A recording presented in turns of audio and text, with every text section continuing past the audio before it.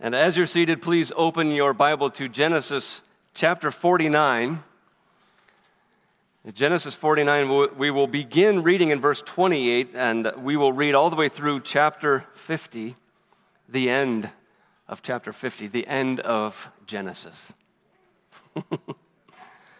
Genesis chapter 49, verse 28 says, and as a reminder, we had studied these verses several weeks ago about the blessings that Jacob had given to his 12 sons. Verse 28 says, "All these are the 12 tribes of Israel. This is what their father said to them as he blessed them, blessing each with a blessing suitable to him. Then he commanded them and said to them, I am to be gathered to my people. Bury me with my fathers in the cave that is in the field of Ephron the Hittite, in the cave that is in the field at Machpelah, to the east of Mamre, in the land of Canaan, which Abraham bought with the field from Ephron the Hittite to possess as a burying place.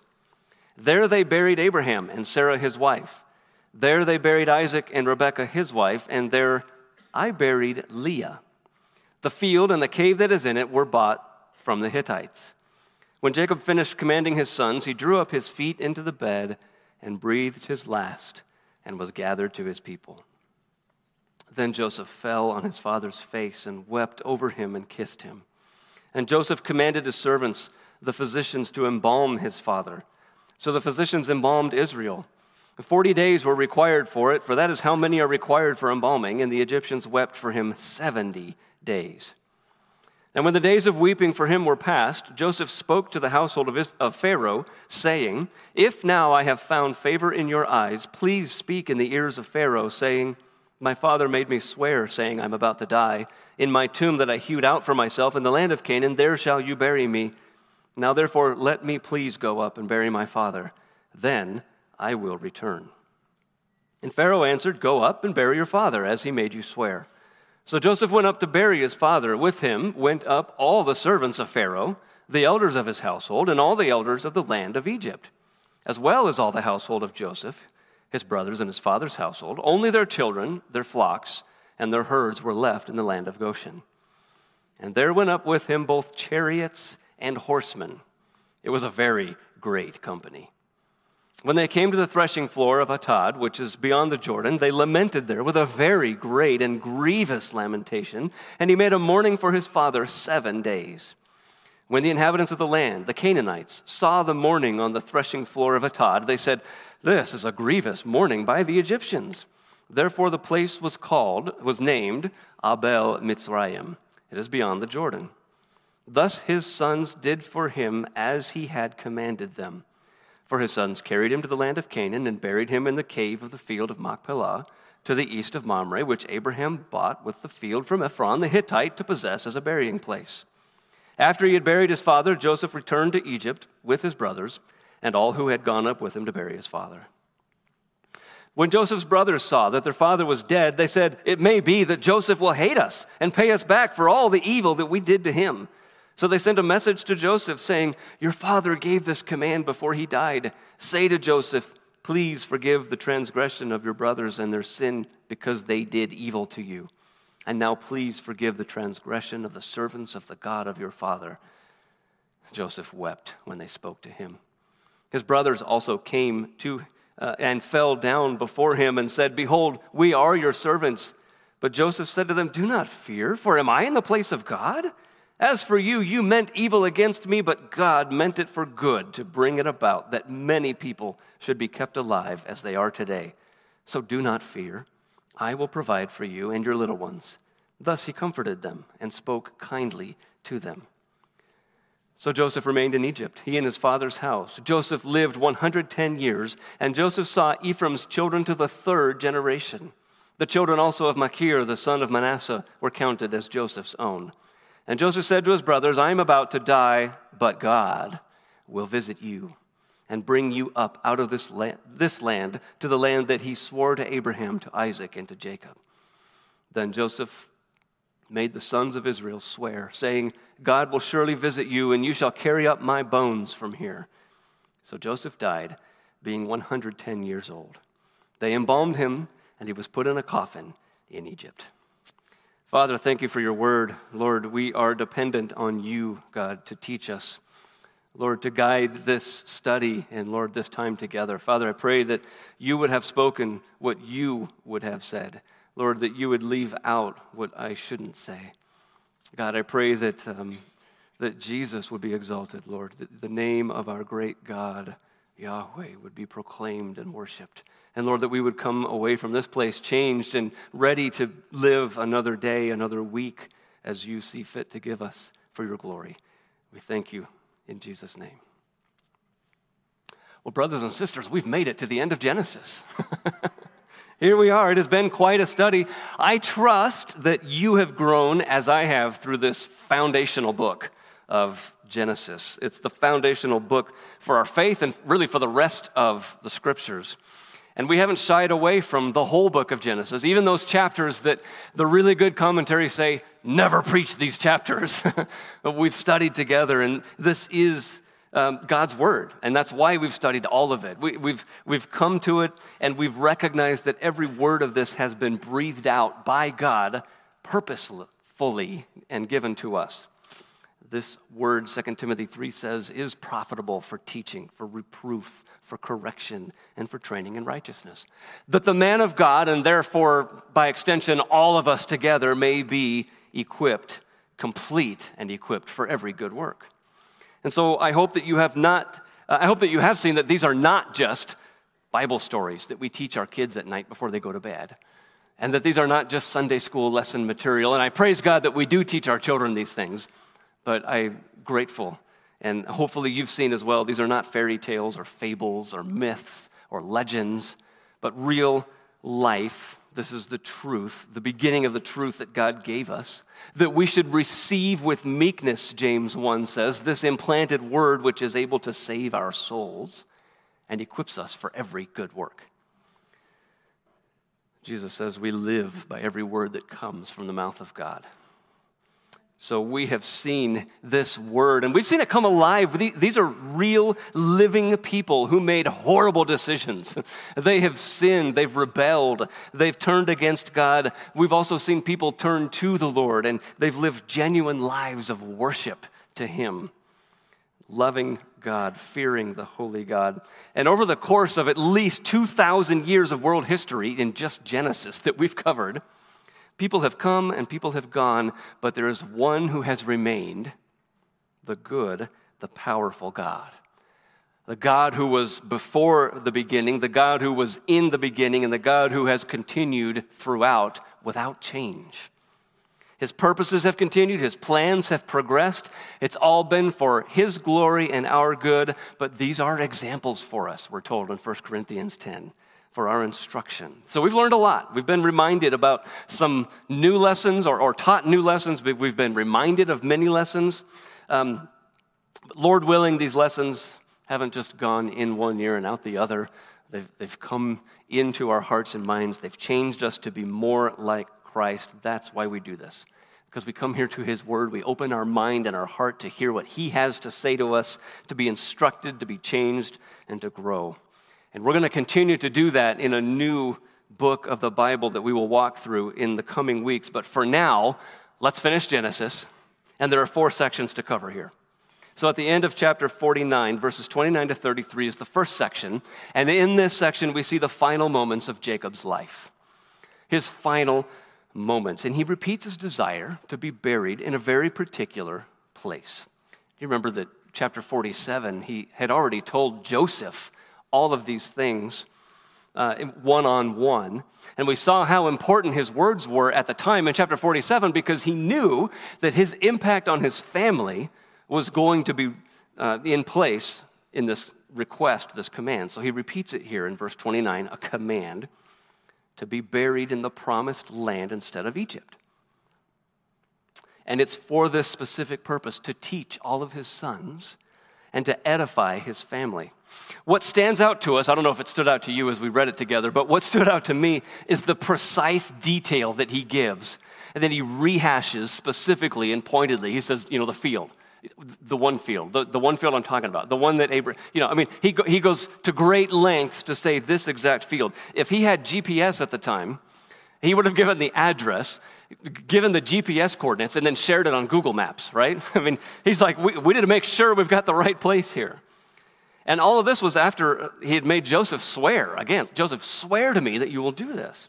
So this is not just a dying man's last wish. This is the importance of passing on the hope of what God's going to do to fulfill his word to the succeeding generations. You need to know this truth, he's telling them. You need to know that I believe God's truth, and you should believe God's truth also. That's the message from Jacob to his sons in this final command. The land of Canaan is our land. We're here in Egypt, but we're going back there one day. So believe this word of God. Can you think of any better message or lesson to leave behind to your children or to people who come after you than that? I was thinking this week, I would love to be able to teach my kids some woodworking skills, but I don't have any. So I can't teach that to them. I would love to be able to teach them how to weld. I can't weld. Working on a car more. I mean, certain things I would love, but if there's nothing else that I can leave for my children, it's that lesson. Know the word of God and trust his word. Trust his promises. And it's an important lesson because these people of Israel are in Egypt and they had strong beliefs in Egypt about life and about death and what to do with bodies. The Egyptians embalmed bodies because of their belief that the soul would return one day to the body. The body was the home for the soul in the Egyptian beliefs, and if the body was destroyed or it simply just decayed in the ground, well, the soul could become lost forever. So they took great pains to embalm bodies, and so much of their life was influenced directly by their beliefs.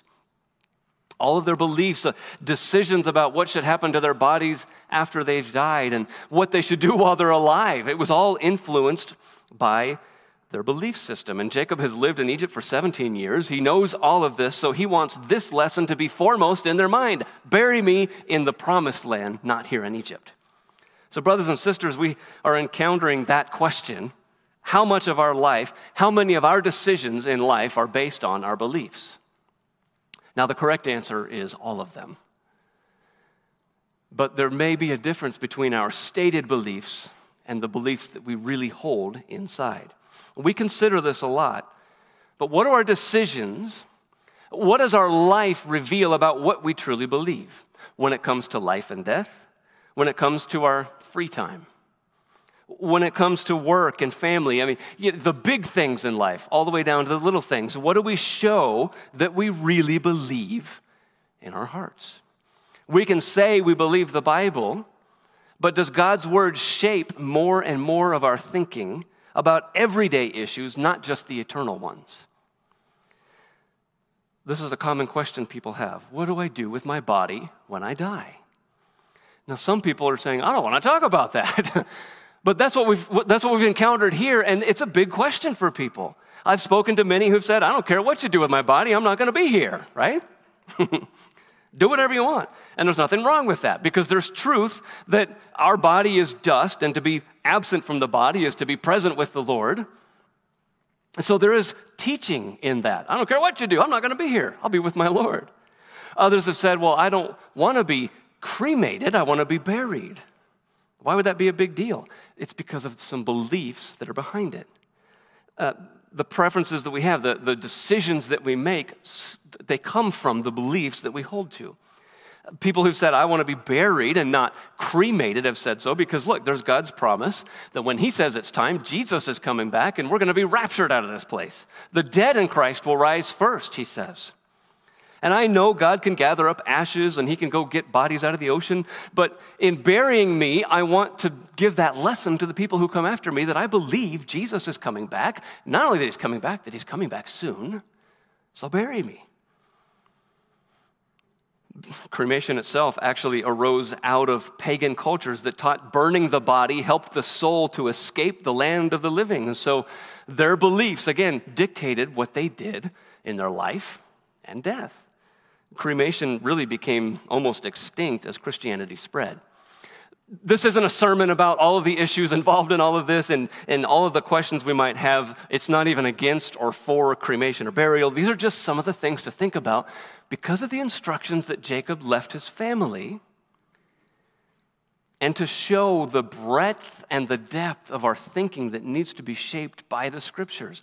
The decisions that we make and the choices we make and the directions that we go, how much of those are influenced, shaped, and led by the Word of God? How many do we just make because we just don't know what else to do? In our culture, there's really no pagan association with cremation, really. I mean, some people think, look, it's just selfish to be buried. It takes up so much space. And why would you bring that up? Well, because that's part of our culture. And Joseph is not living outside of culture. He's living in this land of Egypt, and so he embalms his father Joseph because that's what's expected of him. And he doesn't believe the religious teaching that goes along with embalming, but that was customary. It was culturally expected. If you're going to honor your father, you embalm him. So he does that. There's nothing wrong with that. Remember, we've been talking about how Joseph, how Israel, these people were living in the land of Egypt, but they were not of Egypt. And that's how we are living in this world, but not of this world. But it was the Word of God that was shaping Jacob's decisions as he died. Bring the Word of God to bear on all of your thoughts, on all of your feelings, your words, your actions, your attitudes, your behavior, everything. That's the idea we're getting at. That's what we're driving at here. Now, another standout part of this lesson is that Jacob says he's to be buried where Leah is buried. Now, as we read through the story of Jacob's life in the Scriptures, we saw that Rachel was his favorite. You might expect him to be buried with Rachel, but it's Leah, and it was important because Jacob saved that honor of being buried with the chosen line of Abraham and Sarah and Isaac and Rebekah. He saved that for Leah over Rachel. And we've seen that happen in Jacob's life where he has to align his thinking more and more every day with what God's plan is, not his own. Rather than his own preferences, his own desires, he's learning to change, to be part of what God has said. This is what's happening.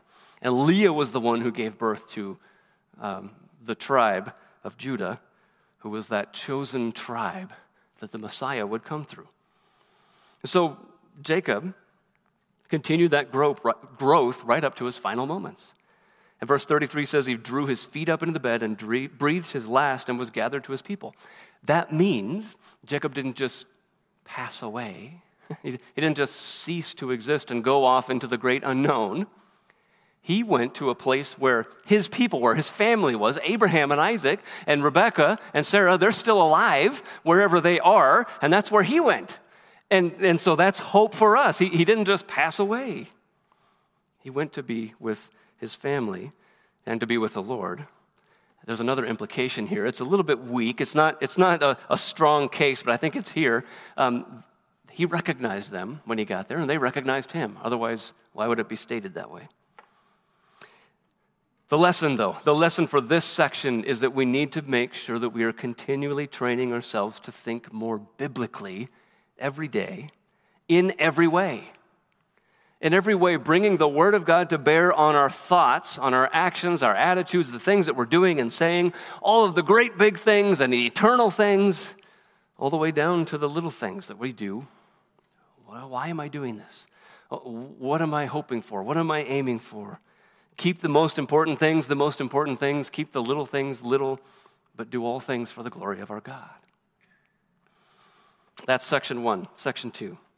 Chapter 50, the final chapter of Genesis. Verses 1 through 14 is number 2, and these brothers are fulfilling their father's wish. Fulfilling their father's wish. Jacob dies. Joseph is the one that lived part of his adult life without his father. He looks like he's the saddest of all of them, right? I mean, he's the one who falls on his father's face. He's crying. He's kissing him. It's a touching, emotional scene, isn't it? He's the only one that's recorded as doing this, but I'm sure they all were mourning. Importantly, though, it's pointed out because it's a direct fulfillment of God's word to Jacob back in chapter 46. God said, Joseph's own hand will close your eyes in death in chapter 46. So it was a fulfillment of prophecy. So as we talked about, again, Joseph had the physicians of Egypt embalm Jacob, his father. And the entire process took 70 days, 40 days for embalming, 30 days for mourning.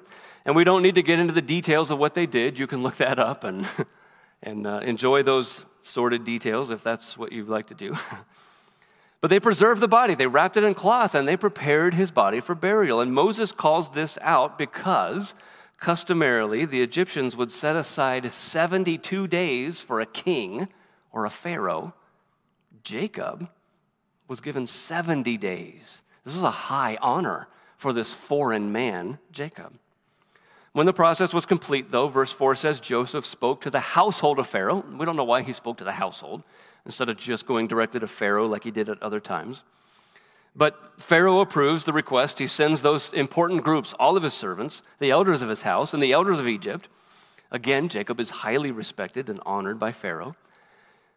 And they combined with the entire household of the 12 sons of Israel, minus their children and animals, and they made a huge procession. We read this. It was a very great company with the chariots and horsemen. And there are theories as to why all this fanfare. Why did Pharaoh get so involved and so supportive of this? It may be just genuine goodwill because of all the good that God did through Joseph to Egypt.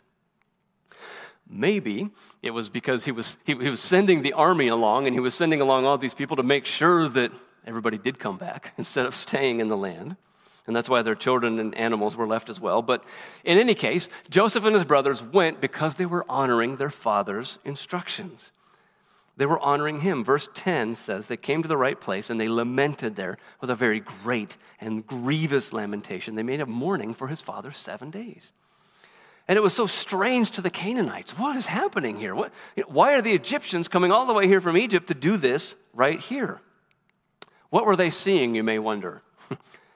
There are some ancient sources that indicate the Egyptians loved elaborate funeral ceremonies. And they loved the rituals that varied over time, but they could include professional mourners who would come and weep and cry. You know, I mean, can you imagine getting paid to cry for other people? You can be hired to go to funerals. They would tear their clothes. They would wear sackcloth. They would fast. People would shave all their hair off so they'd walk around bareheaded and barefoot. They'd possibly even lacerate themselves, cut themselves so that blood flowed and tears flowed and all of this sorrow. The Egyptians got really into funerals. And so the Canaanites are watching all of this, and it's a strange thing to them. But the whole reason for recording this, the reason that we have this in the inspired scripture is verse 12. Thus his sons did for him as he commanded them. The sons of Israel obeyed Israel in his command. And the lesson was clear for them, and the lesson was seen by the Canaanites in the land, the Egyptians, and all around. This is our land. Remember this land, Israel. Remember, children of Israel. This is the good land that God is giving us. So when it's all finished, in verse 14, they head back to Egypt, and God has them there for a time, growing and flourishing until he brings them out in the Exodus. But our lesson here is honor those who came before you. Honor those who came before you and are still around and are older than you, who have wisdom. Learn from and appreciate the wisdom of those who are older than you, when it really is wisdom. Even when you don't understand, when you're younger and you're given instructions, and I don't really want to do that. I don't understand why you would say that. Follow the instructions and follow the wisdom that is passed on to you. You'll recognize it. I can't even remember how many times I've heard instructions and I've followed them and I didn't understand why, but later on you look back and go, okay, I understand now why that was wisdom. Well, that's section 2. Let's keep going. Chapter 50, verses 15 to 21 is section 3, and this is where we see fear and forgiveness repeated. Fear and forgiveness. Now the father has died. The 11 brothers recognize things have changed. So they become fearful of Joseph. Why? Well, probably because they thought that Joseph would be a lot like them. Well, all of the bad that we did, Joseph endured a lot of suffering from it. He's probably going to come after us now. Dad said you need to be nice to us, but now that Dad's gone, we better watch out. They're afraid of payback. Because they didn't understand forgiveness. They didn't understand grace, forgiveness, working through issues. I was appreciative of Amos even praying about this morning in our time of reading and prayer, that when we notice sin, when there's an offense that happens, when there's some kind of wrongdoing, we need to deal with it. And we can go and confront the issue. We can talk about the issue of sin or of an offense that happened. And there are things that we need to do to prepare ourselves before we do that. But when we come together, there needs to be a confession of the sin to one another. I said this to you, or I said this about you. I did this to you. The saying specifically what the sin is, and then saying what God says about it. It was wrong. It was sinful. And there's nothing that comes after that, but you really should have, right? That's not confession of sin. Well, I did this wrong, but, it was because you... So there's no justification or excuse for it. There's sorrow over it. I'm sorry, I did this. There's confession, and then there's repentance with one another as we say, look, I won't do that again. By God's grace. I will work on not doing that anymore. Or I have stopped doing what I was doing before. There's a turning away from sin when we're working through sin together. There's the confession, there's the repentance, there's restitution if needed, or restoration. I took this from you. I'm giving it back. I took this from you and I'm giving it back and some extra to make up for what I've taken, if that's necessary, right? So you confess what you've done. There's repentance, there's restitution or restoration. That's on one side. The other side then gives forgiveness, grants forgiveness, the removal of guilt. There's no anger. There's nothing left of the wrong now because we've talked about it. You've confessed it. You've repented of it. You've restored anything that was taken if necessary. So now there is forgiveness. And then the last part of that is reconciliation. The relationship is restored and it continues in some way, oftentimes stronger than it was before the sin. That's what it looks like when people believe in the Lord and they understand the forgiveness that they've received, what it looks like to work through sin together, the confession, the repentance, the restoration, the forgiveness, the reconciliation. What we teach our children so often, though, is say you're sorry, right? I'm sorry, even though I'm not. And there's no confession of the sin. There's no repentance that's necessary in that. There's definitely no talk of reconciliation or restoration. And that means two people can have a sin happen between them and the relationship can be destroyed and they never see each other or talk to each other again. Rather than having reconciliation, rather than having their relationship strengthened because of it. So when you've done something that offends or hurts somebody, when you've done something wrong, if there is that time of coming together, working through it together biblically, the issue should be dropped, right? Not brought back up again. But often what happens is we fall into one of two extremes. Often if I've done something wrong and I feel really bad about it and we talk about it, I'll still think about it. I'll still bring it up, right? I'll still, what can I do to make it up to you? If there's already been forgiveness, nothing, right? It's already been forgiven. But we act like these 11 brothers. It was forgiven, but I need to do something else. I need to say something else. I need to bring it up again. And we don't understand forgiveness when we do that. The other extreme, that's one side. The other extreme is just pretend nothing happened and, you just need to get over it. Right? We watched a movie the other night. A young girl had done something wrong to somebody else. That person came to that girl and she said, don't expect an apology. I'm too progressive. And we went, for one, what does that even mean? But for two, it's a twisting of forgiveness, of grace, just to presume that everybody should just get over it when I make a mistake or when I do something wrong, right? That's a twisting, that's a ruining and a spoiling of it. That's not grace. Just to pretend nothing happened. It's not forgiveness just to expect and demand that people forgive you.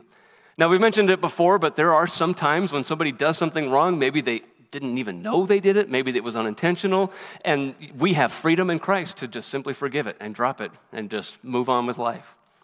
But when there is something that needs to be worked through together, it should be together as family members, brothers and sisters working together through sin, through issues, through offenses. And one needs to ask forgiveness, and the other side needs to give the forgiveness. We're not given an option in the Scriptures other than that.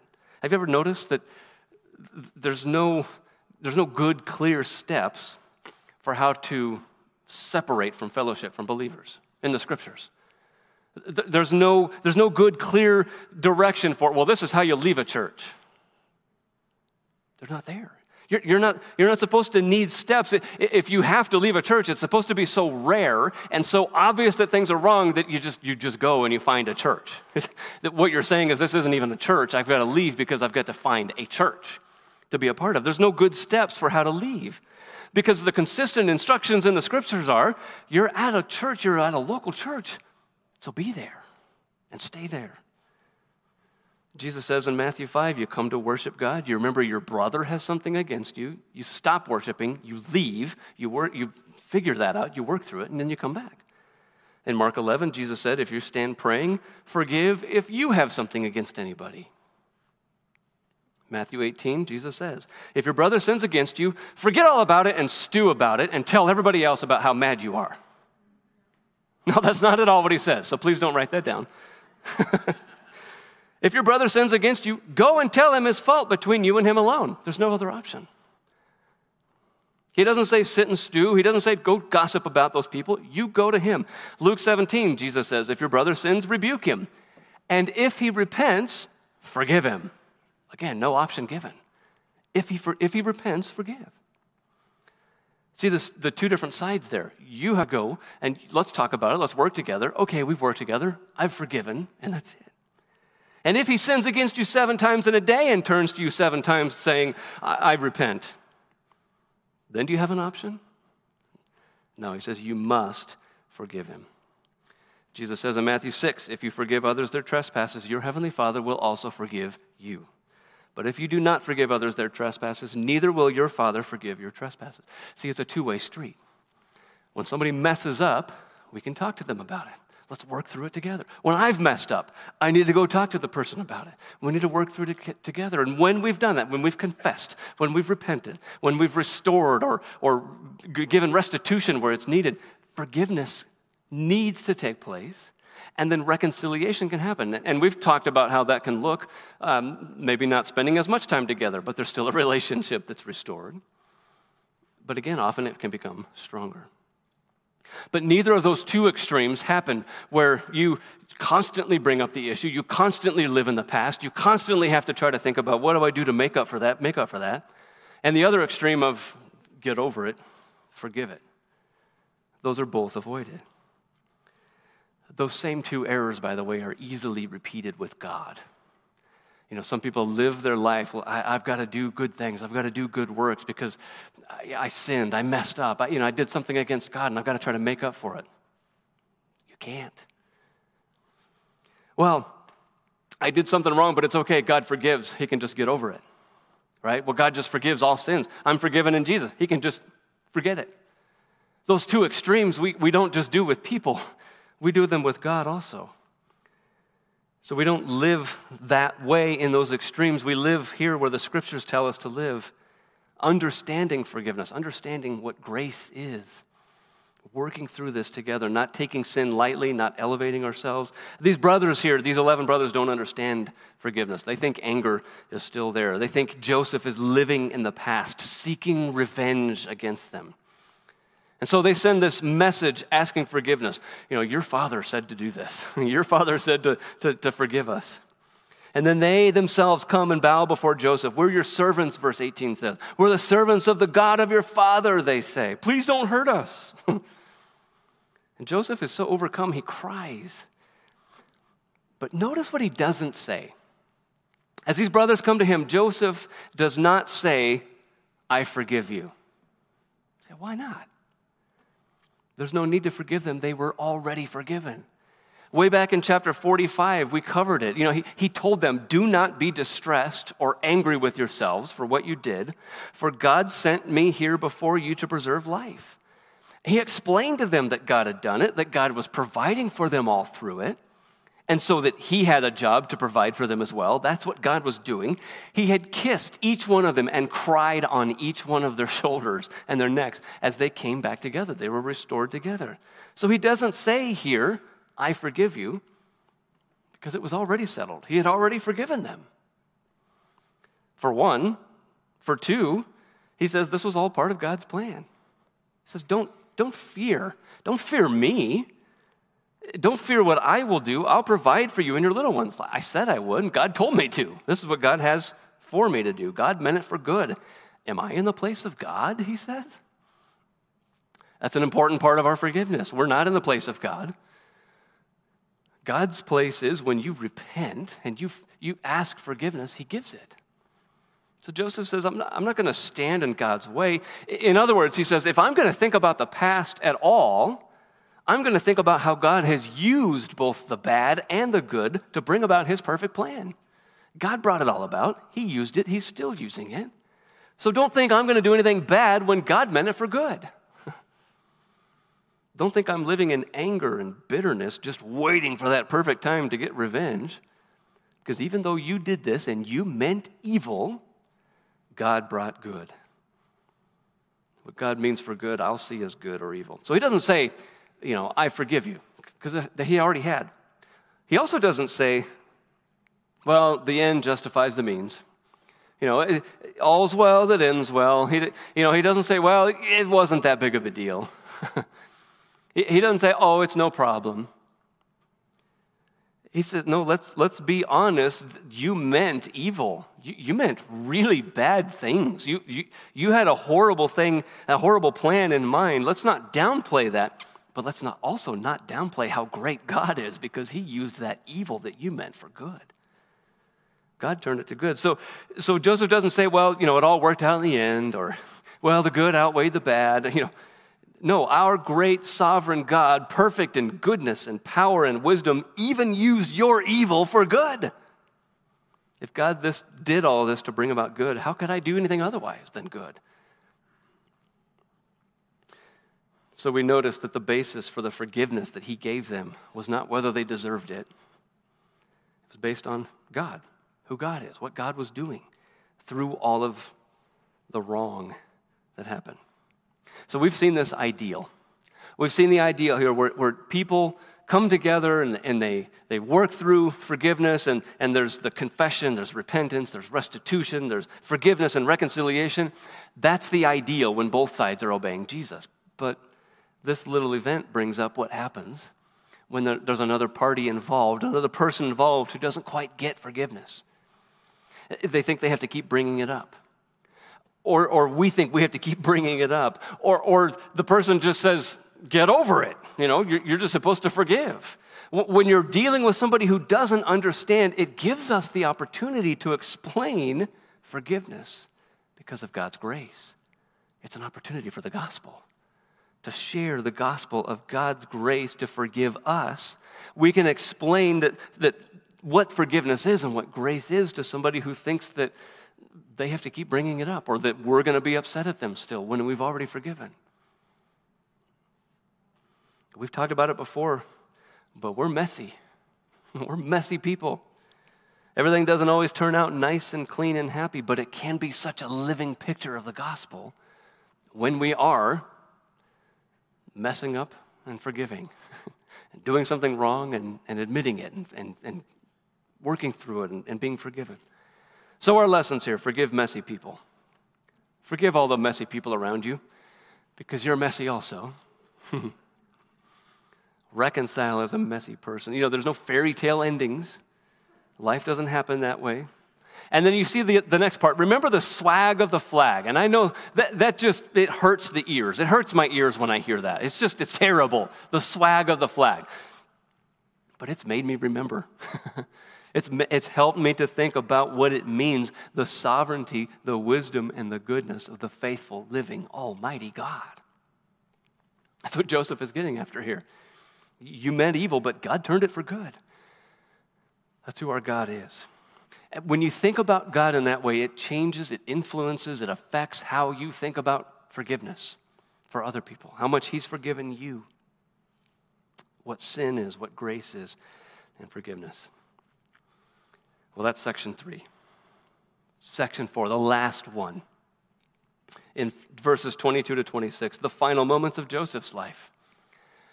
Now we're at the end of Joseph's life, and God blessed Joseph with a long life. He was able to see the 3 generations after him. Egyptians thought 110 years old, that's an ideal, that's perfect lifespan. Joseph matches that, but to him it's shorter than his father's. So there's no sadness, there's no anger or bitterness, and we don't see any pride either. Instead, Joseph continues that trust in the word of God to be fulfilled. He says, I'm about to die, but God. Some of our favorite words in Scripture, aren't they? But God. Now, Joseph, as good as he was, we never see him all through Genesis. We never see him do anything explicitly wrong. We never see him do anything that's sinful. And we know that he was sinful, like all of us are, but even though he had a strong faith in the Lord, but he was still going to die. Just like everybody who had come before him and everybody who comes after him, Joseph is going to die, but God is going to continue. Genesis is full of graves and death. This person lived this long and died, and that person lived that long and then died, and this person died, and they're buried here. And look at how the entire book ends in verse 26. Then Joseph died, being 110 years old. They embalmed him, and he was put in a coffin in Egypt. That's how the first book of the Bible ends, with a man in a coffin.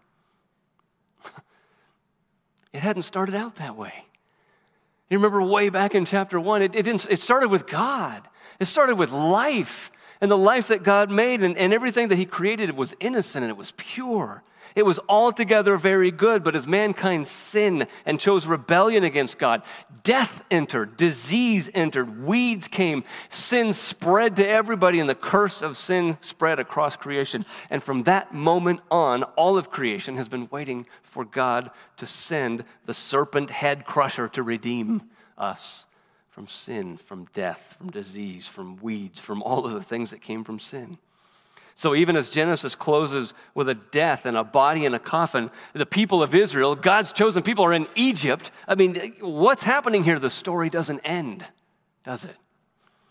Continues on so that God will deliver his people and give them the land despite their sin.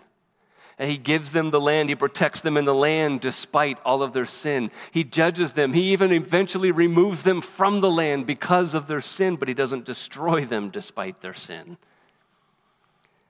He brings them back into the land. He gives the birth of the serpent head crusher in the person of Jesus Christ himself. And because of our sin, the perfect, sinless God-man, Son of God, perfect man Jesus was humiliated, put to death on a cross, and God's plan of salvation is brought about perfectly. What people meant for evil against Jesus, God used for good, that we can be saved.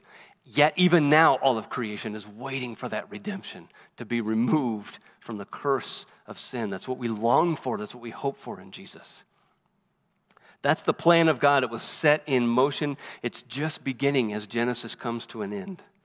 And it continues today, even 2,000 years after Genesis, more than 2,000 years after Genesis ends. So as Genesis ends, it really is just the end of the beginning, because God's plan will continue. So Joseph dies here, and he hopes for the short-term promise of God. We're going to the land. We're going to enter the promised land. And it's the high point of faith in Joseph's life. Hebrews 11 points out this part of Joseph's life. By faith, Joseph, at the end of his life, made mention of the exodus of the Israelites and gave directions concerning his bones. Joseph is saying, look, I've got the same message that Jacob had. God's going to bring us up out of the land.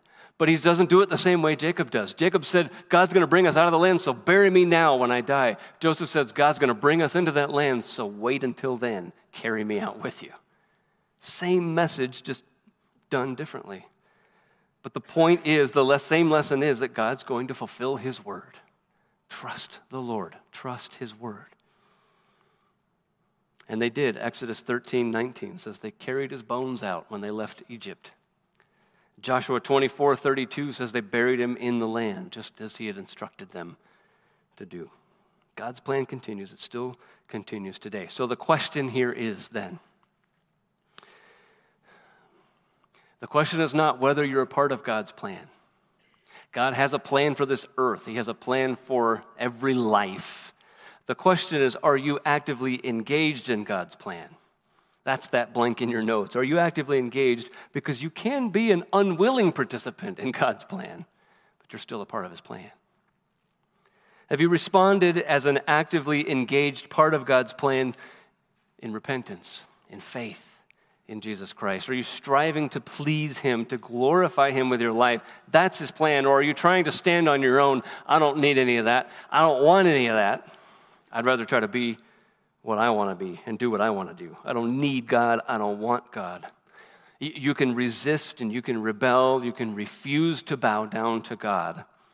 But God will still receive glory. His plan will still be fulfilled. And judgment will come to those who reject God, to those who deny God. The judgment will come, and it will be a righteous judgment, but it will be an eternal, severe judgment. So his plan includes saving those who will repent now, who will believe in Jesus Christ now. That way of salvation that God gives only comes through Jesus Christ, the Lord, the Savior. He is our Lord, our Savior for eternity, but also now. So behold, now is the favorable time, the scripture says. Behold, now is the day of salvation. If you don't know this Jesus, I'm going to be here all day. Come talk to me. Come talk to one of our other pastors. Talk to somebody at the information counter, but don't leave if you don't know Jesus, the only way, the only truth, the only life. Father, thank you for Jesus Christ, our Savior, Lord. Thank you that he came, that he redeemed us, Lord. All who come to him, all who are weary and heavy laden will come to him, and he gives rest. Father, because of our sins, even if we're not aware of it, we are weary and heavy laden, and God, there is in this world no hope. This world will pass away, God. The things in this world are transient. But God, you're eternal. You're unchanging. God, your word is truth. It's forever true. Father, thank you for revealing it to us. God, thank you for giving it to us. Lord, thank you for Genesis, Lord, that sets this foundation for us of who you are, what you've done, what you've been doing since the beginning, God. How your plan continues even today, Father, that you are so powerful and sovereign, control, and good. God, you're so merciful and gracious. You're so long-suffering and patient with us. God, thank you for that. Lord, thank you that you have not rushed into judgment, God, that you haven't struck us down as we deserve every time or the first time that we sin. But God, you allow us to continue so that your goodness will bring us to repentance. Father, thank you. You're so good to us. Lord, help us to live as if that is true.